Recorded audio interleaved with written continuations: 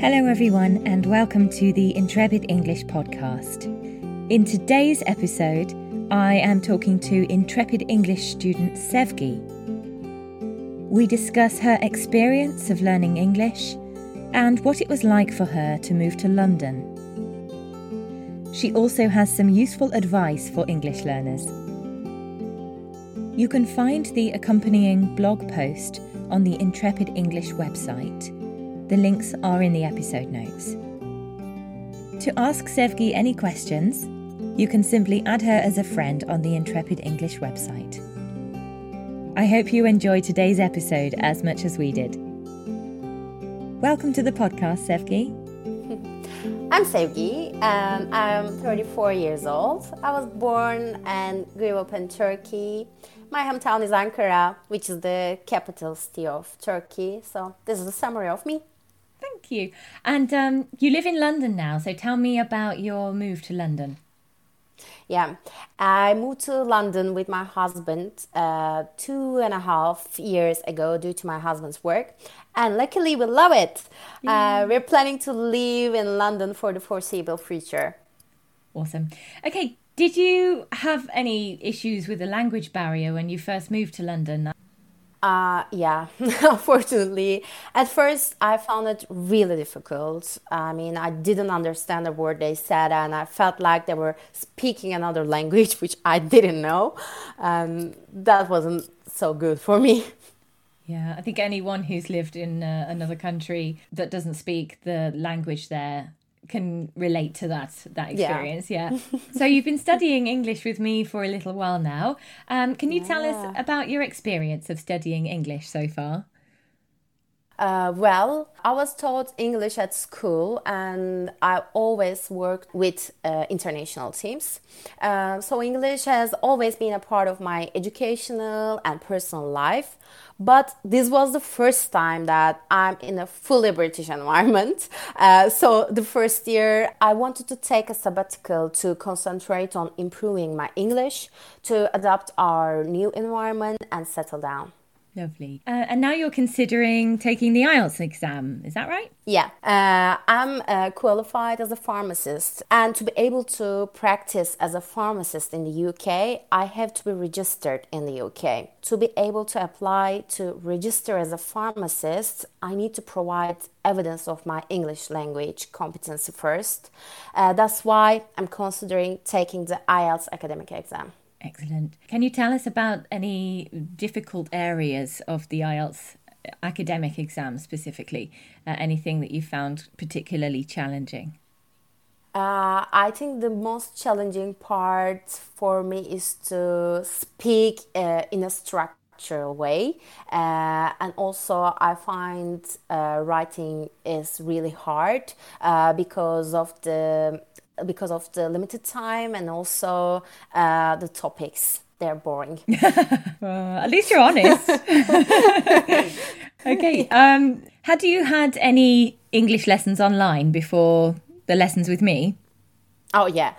Oh, yeah. You asked this question to a very experienced student. I've tried different teachers at various platforms, to be honest. And how did you find the experience then?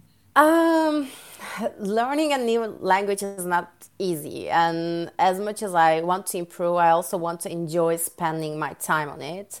And I couldn't commit to any of my teachers before because this kind of teaching requires perfect balance. And it's easy to repeat the same things without any change or improvement or being so strict and get student bored. So I was about to give up on this journey, to be honest. Oh. Luckily, you were there.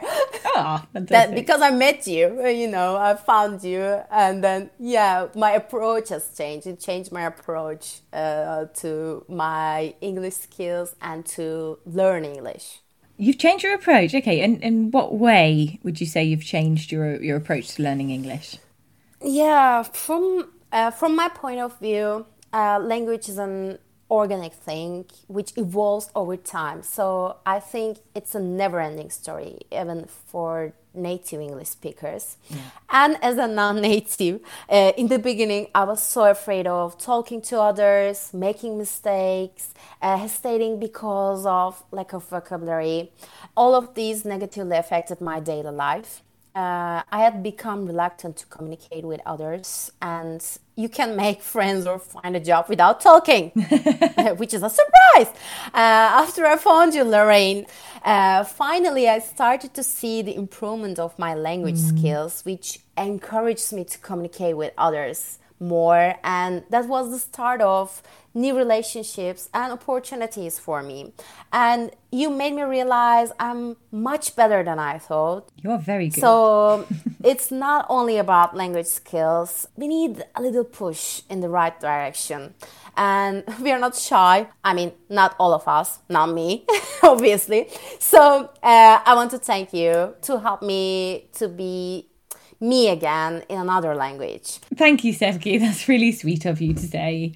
It's a really lovely moment when you are able to overcome your fear and let some of your personality show when you're speaking in a second language.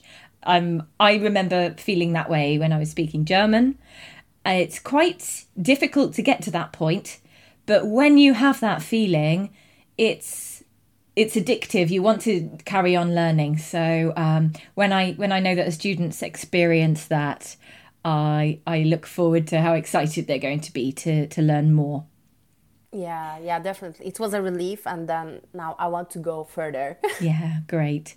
Have you had any other sort of aha moments or surprising moments when you've impressed yourself with your English skills?